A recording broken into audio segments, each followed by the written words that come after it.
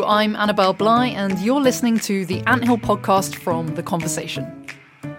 We've got a real treat for you on this month's episode of The Anthill, but before we get into that, I want to quickly plug this short listener survey we're running at the moment.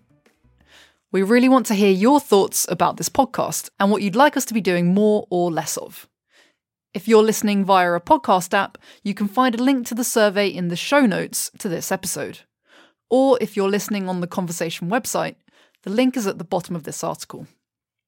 Or you can always email us on podcast@theconversation.com with any feedback or ideas for future episodes. Okay, that's all the admin out of the way. Now to get on with the show. I'm joined on the line by Philip Martin, a senior investigative reporter at WGBH Public Radio Station in Boston. Hi, Philip. Annabelle, how are you? I'm very well, thank you. How are you? I'm doing just well. Just absolutely fine here in Boston. Great stuff. So, as well as your job working in public radio in Boston, you are also the host of the Conversation US's podcast series Heat and Light, which came out this year. Could you tell us a little bit about what Heat and Light is and what it's about? Well, the idea of the very title, Heat and Light, is to look at the year 1968, a watershed year around the world, but particularly here in the United States. We saw the Democratic National Convention, where a police riot occurred there in 1968. We saw the assassination of both Dr. Martin Luther King and Robert Kennedy, who was running for president that year. We saw student uprisings at Columbia University. But 1968 was also a year of events that a lot of people know either nothing about or very little about. And we decided to shed some light, if you will, on very heated events of that year, thus the title, Heat and Light. And I understand that you lived through 1968. Do you have any memories of the time? Was it at all influential for you? I would like to say I was a baby in 1968, but more accurately, I was coming of age. I was a preteen in 1968, but have very clear memories of that year because living in Detroit, for example, I saw National Guardsmen come through our neighborhood on foot in tanks. A residential neighborhood in the United States, an African-American neighborhood, and they were responding in 1968, as they had done in 1967, to uprisings in the streets. 1968, the uprising was focused on Martin Luther King Jr.'s death. 1967, that preceded it, it was a look or response to police violence. Aggregately, it was all a response to racism. And folks had basically opted to take to the streets in what many called riots and what other people call uprisings. Wow. And I know that the events in Detroit are the focus of one of the episodes of Heat and Light. We're actually going to play the 5th episode from the Heat and Light series, which is called The Mother of All Demos. And it's all about the birth of Silicon Valley. So as I understand it, in December 1968, there was this demonstration by a computer scientist, and it was kind of the birth point of Silicon Valley as we know it today. That's absolutely right. Silicon Valley, we always think of course, in modern day terms. We think about robotics, and we think about the computer chip, and we think about Apple and Google. But way before that, those names even appeared anywhere in the public consciousness. We had a fellow named William Shockley in the 1950s, who better known as the father of the modern-day eugenics movement, but also the person who invented the silicon chip. And that was considered the main catalyst for what we now know as Silicon Valley. And it built up around the area in San Jose, California. And so 1968 was a pivotal year in that number of inventions were made that year, but also because folks start to gravitate to that valley, to that area.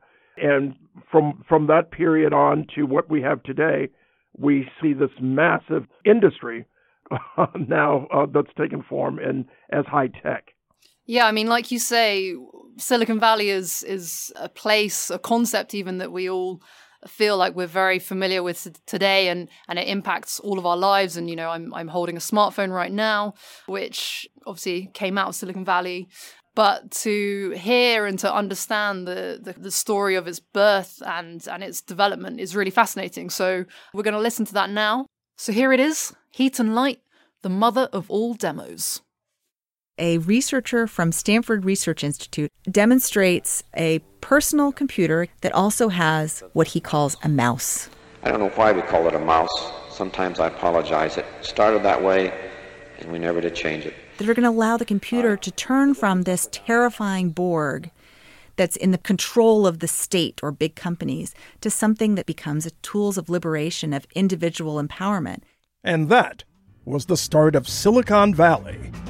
We have a pointing device called a mouse. Just what do you think you're doing, Dave? You're probably listening to this podcast on a supercomputer that fits in your pocket. That would have never been possible back in 1968, when computers could be the size of an entire room. On this episode, we're going to talk about the moment that signaled the end of computers as alien pieces of unattainable technology associated with the military and the government, and transitioned into household devices. Historian Margaret O'Mara from the University of Washington will explain how the inception of personal computing gave rise to Silicon Valley, and what the tech capital of America meant for jobs, immigrants, and our future. Margaret, welcome. Thanks for having me. So look, when you think about 1968, you think about a lot of things. Vietnam War, campus demonstrations. I don't think a lot of folks think about what was happening in Silicon Valley. Why 68? 68 was a pivotal year for Silicon Valley, just like it was for America. And the things that were happening in America were shaping Silicon Valley as well, of course. It was, this is part of the Bay Area, hub of the counterculture. Both Stanford and Berkeley, the campuses were aflame with student protest. But also it was a landmark year in Silicon Valley's business community. And so in 68, we have the ingredients of the new, smaller, personalized, individualized computer. The PC, the Apple II, the original Apple computer, wouldn't come into being until 1977. But 9 years earlier, you have Intel, the company that makes the microchips, the microprocessors. It's founded. And then also in December, the very last month of 1968, there is an event in San Francisco that later becomes known as the mother of all demos. Okay, to talk about control devices, we'll use this overhead camera shot.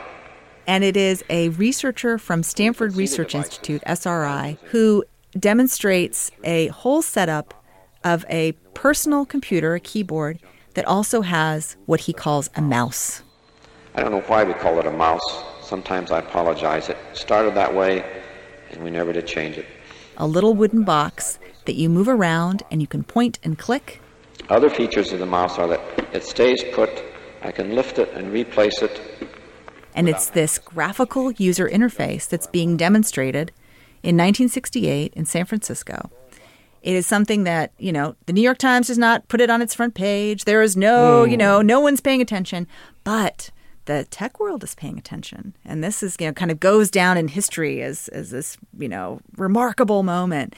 And this is all about not only how do you get machines to think, which is what the project of computing has been, but how do you get machines and people to interact in a more human way? Because what were these big mainframes? Was that the operative question? Yeah, like it was called man-computer symbiosis, because, you always talk about man then. Look, in April of 1968, what is released into movie theaters? 2001: A Space Odyssey. Who is the star, if there is a star, of 2001? It's this giant, malevolent supercomputer, the HAL 9000, with its blinking red eye. Just what do you think you're doing, Dave? I know that you and Frank were planning to disconnect me, and I'm afraid that's something I cannot allow to happen. Hal, I won't argue with you anymore. Open the doors. Dave, This conversation can serve no purpose anymore. Goodbye. Hal? That was what computing meant in 1968 America to a lot of people, particularly to young people in, the kids in college who are raging against the machine. That is the machine. This is what the computer is, this menacing thing that represents the military-industrial complex, that represents the killing machines of Vietnam. This is the way that the counterculture was talking about this stuff.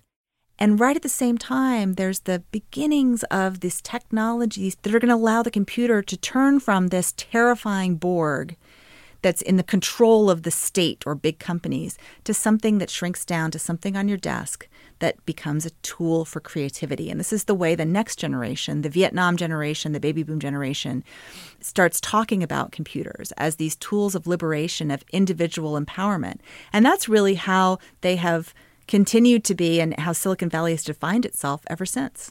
Well, that's true. But when you think about Silicon Valley, it's almost synonymous with self-empowerment for some, the notion of startups. But in 1968, you're talking about something that was in an incipient form, but yet had already gained some steam in previous years. That's right. The companies founded in that year were ones that went on to shape the technology industry going forward, most notably Intel, the microchip maker that came out a few years later with the microprocessor, what they called the computer on a chip, which essentially allowed the miniaturization of electronics, including computers, making what had been a room-sized or refrigerator-sized computer a personal computer, a desktop computer. You're looking at something so astonishing it almost contradicts everyday conceptions of reality. It does the work of a room full of electrical circuits, yet it uses almost no energy. Its predecessor cost over $1 million and took up hundreds of square feet, but it costs less than $10 and is smaller than your fingertip. It's called a chip.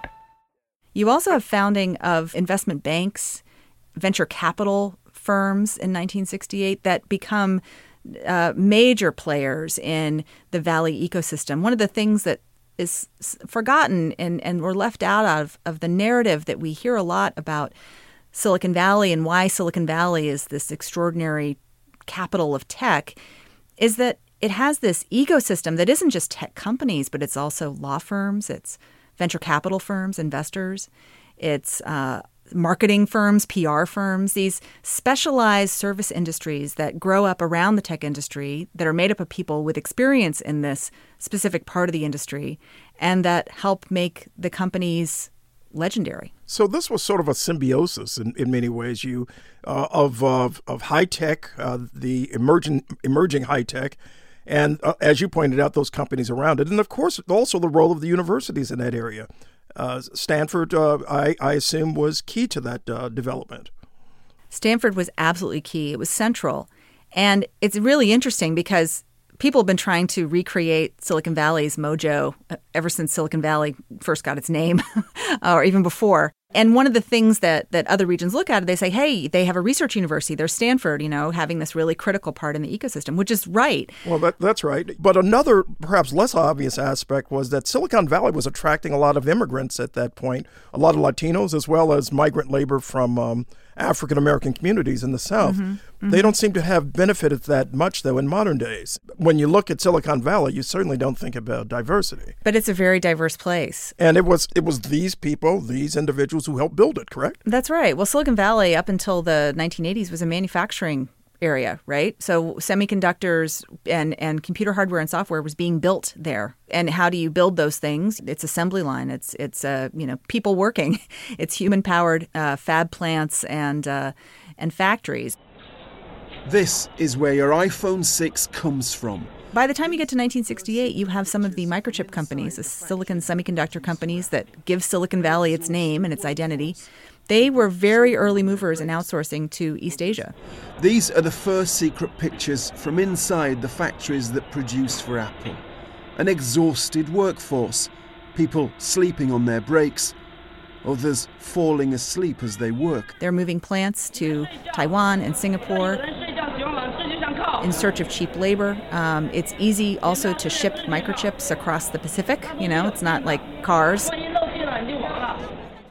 And so now you look at the landscape of Silicon Valley. You see the great spaceship of the new headquarters of Apple, which is populated by highly educated white collar people.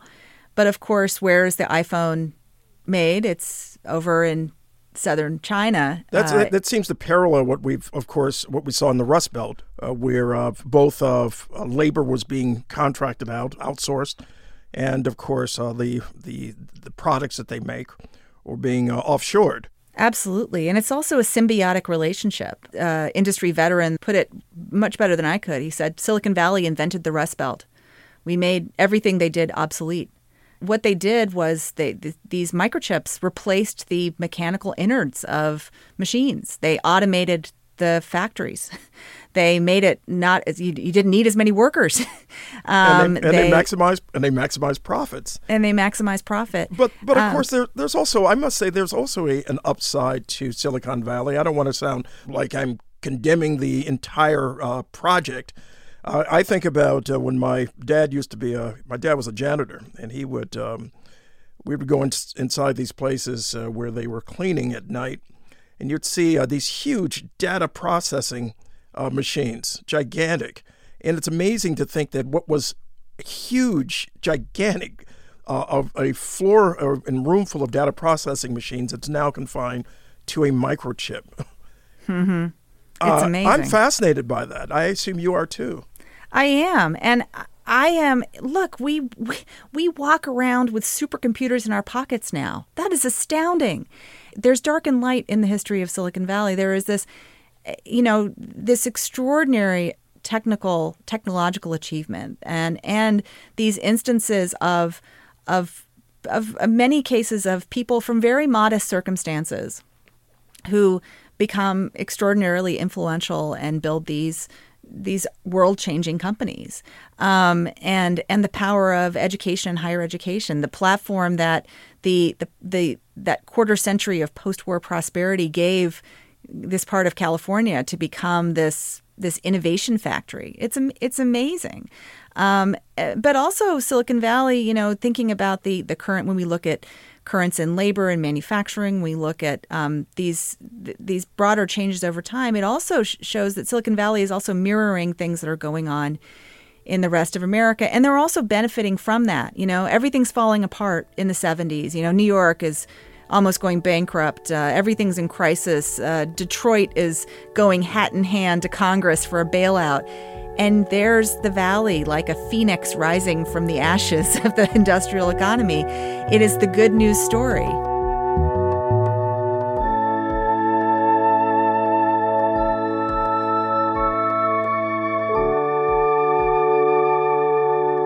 But the monoculture of Silicon Valley is it's one of its greatest strengths and its Achilles heel. And this is what I mean by this, that the Silicon Valley culture, the community I call it a Galapagos. It's this strange little isolated place where these distinctive breeds of business people grow. And it springs from the two main professions. One is engineering, which in the 1950s and 60s, this time of Genesis, was entirely male, really. Most math and engineering departments at American universities would, say women couldn't major in them or wouldn't take women as graduate students. There was almost nobody, and certainly no one of color, or very few people of color. You'd have a few people who were foreign-born, but they were definitely in the minority. You didn't have the great numbers of foreign students that you do have kind of from the 1970s forward in these programs. I find it also interesting that just a few miles away from Anthill, not that far, is San Jose State. That famous fist in the air exhibited by John Carlos and Tommy Smith, two San Jose State athletes who took part in the Olympics. Today, and yesterday, the sixth day, was the most dramatic so far. It started with the news that the Black Power disciples Tommy Smith and John Carlos, the Olympic 200 meters gold and bronze medalists, had been suspended by the United States Olympic Committee and given 48 hours. Did that cast a shadow over Silicon Valley? It cast remarkably little shadow. which is so astounding. Smith and Carlos are they're not just standalone, individuals. They are coming out of this very vibrant Black Power, Black Studies movement, student movements at San Jose State. Not just Black Power, but also Chicano students, feminism, radical feminism. San Jose State has it going on. And a few miles down the road, you have Intel, you have these other companies being founded and they could have been on another planet.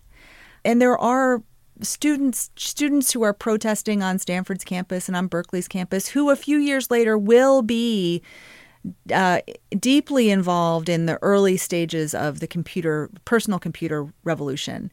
But at that point, they're not part of the business community. Some of the issues, of course, that Americans collectively seem to be engaged in is this concerns around privacy. Have you looked at the privacy issue and how and its impact on modern day Silicon Valley? Yeah, I think the story of privacy, computer privacy, and debates about it have been around as long as the computer. This anxiety about what the electronic computer knows.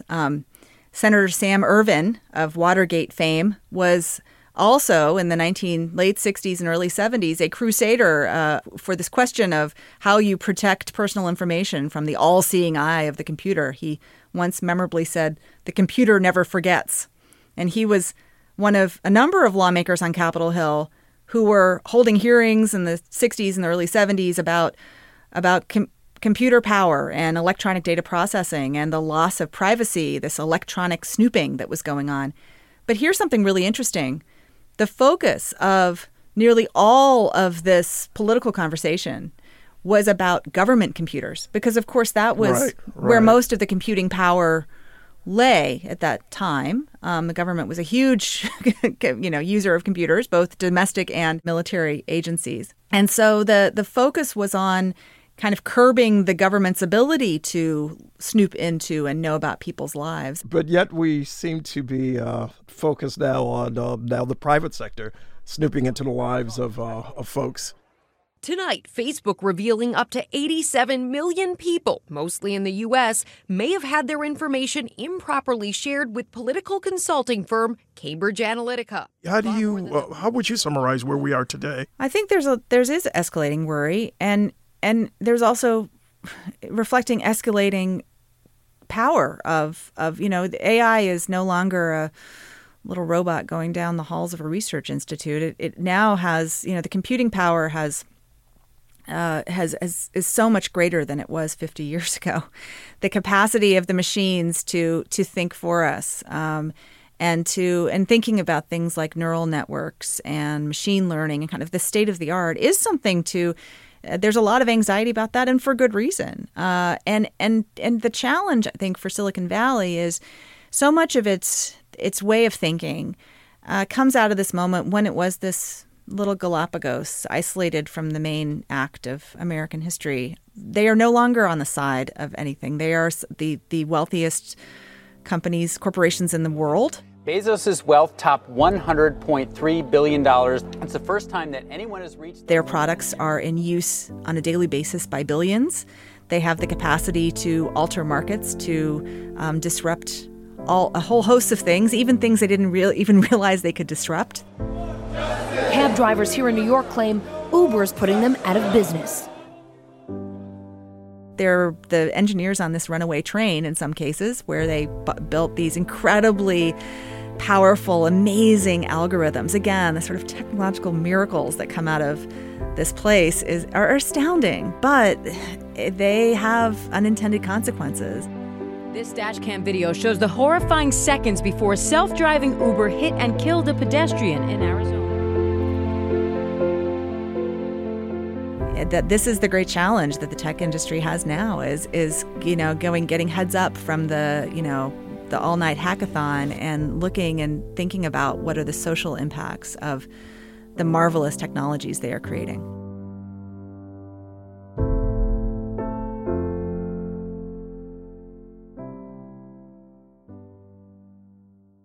What you're describing also makes me think, why are you so focused on this issue, deconstructing what happened and what is happening in Silicon Valley. And especially now, when you look at Silicon Valley, not only is it a metaphor for high tech and futurism, it's also a metaphor for inequality. Yeah, yeah. You know, it's funny. I got into this business and became passionate about history because of, well, like a lot of people, elements of my biography, and being deeply aware of having sort of intersections with historically significant people and things early on in life. I grew up in Little Rock, Arkansas. I went to Central High School, the site of the crisis at Central High. The governor who called out the state National Guard. Colored youngsters arrived under safe conduct by the guards.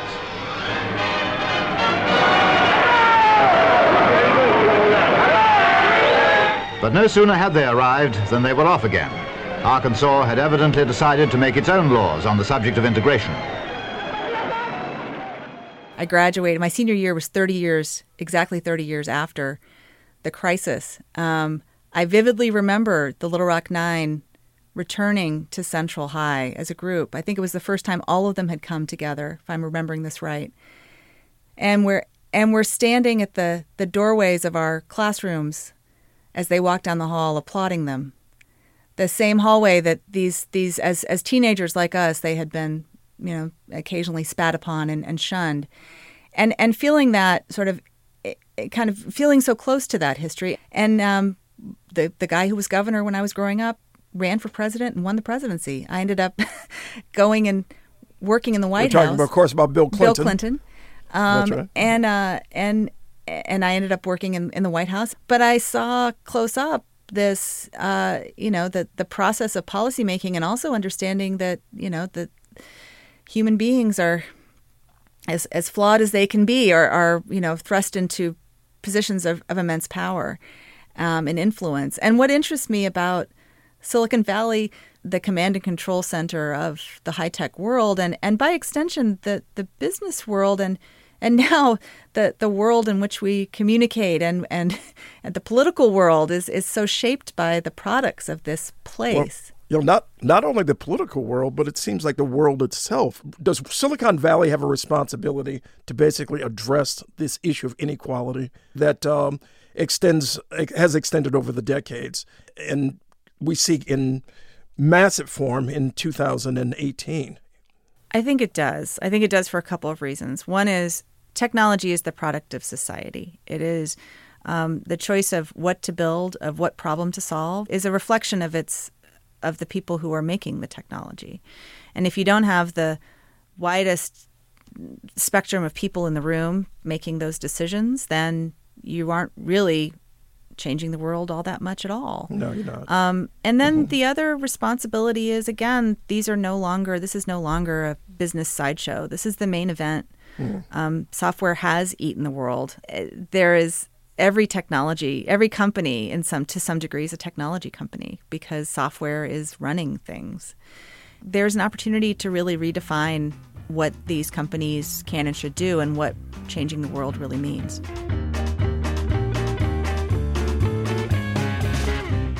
That was Margaret O'Mara, Professor of History at the University of Washington, talking to Heat and Light host Philip Martin, who is still on the line with us. Philip, perhaps you could tell us some of your other highlights from the series Heat and Light.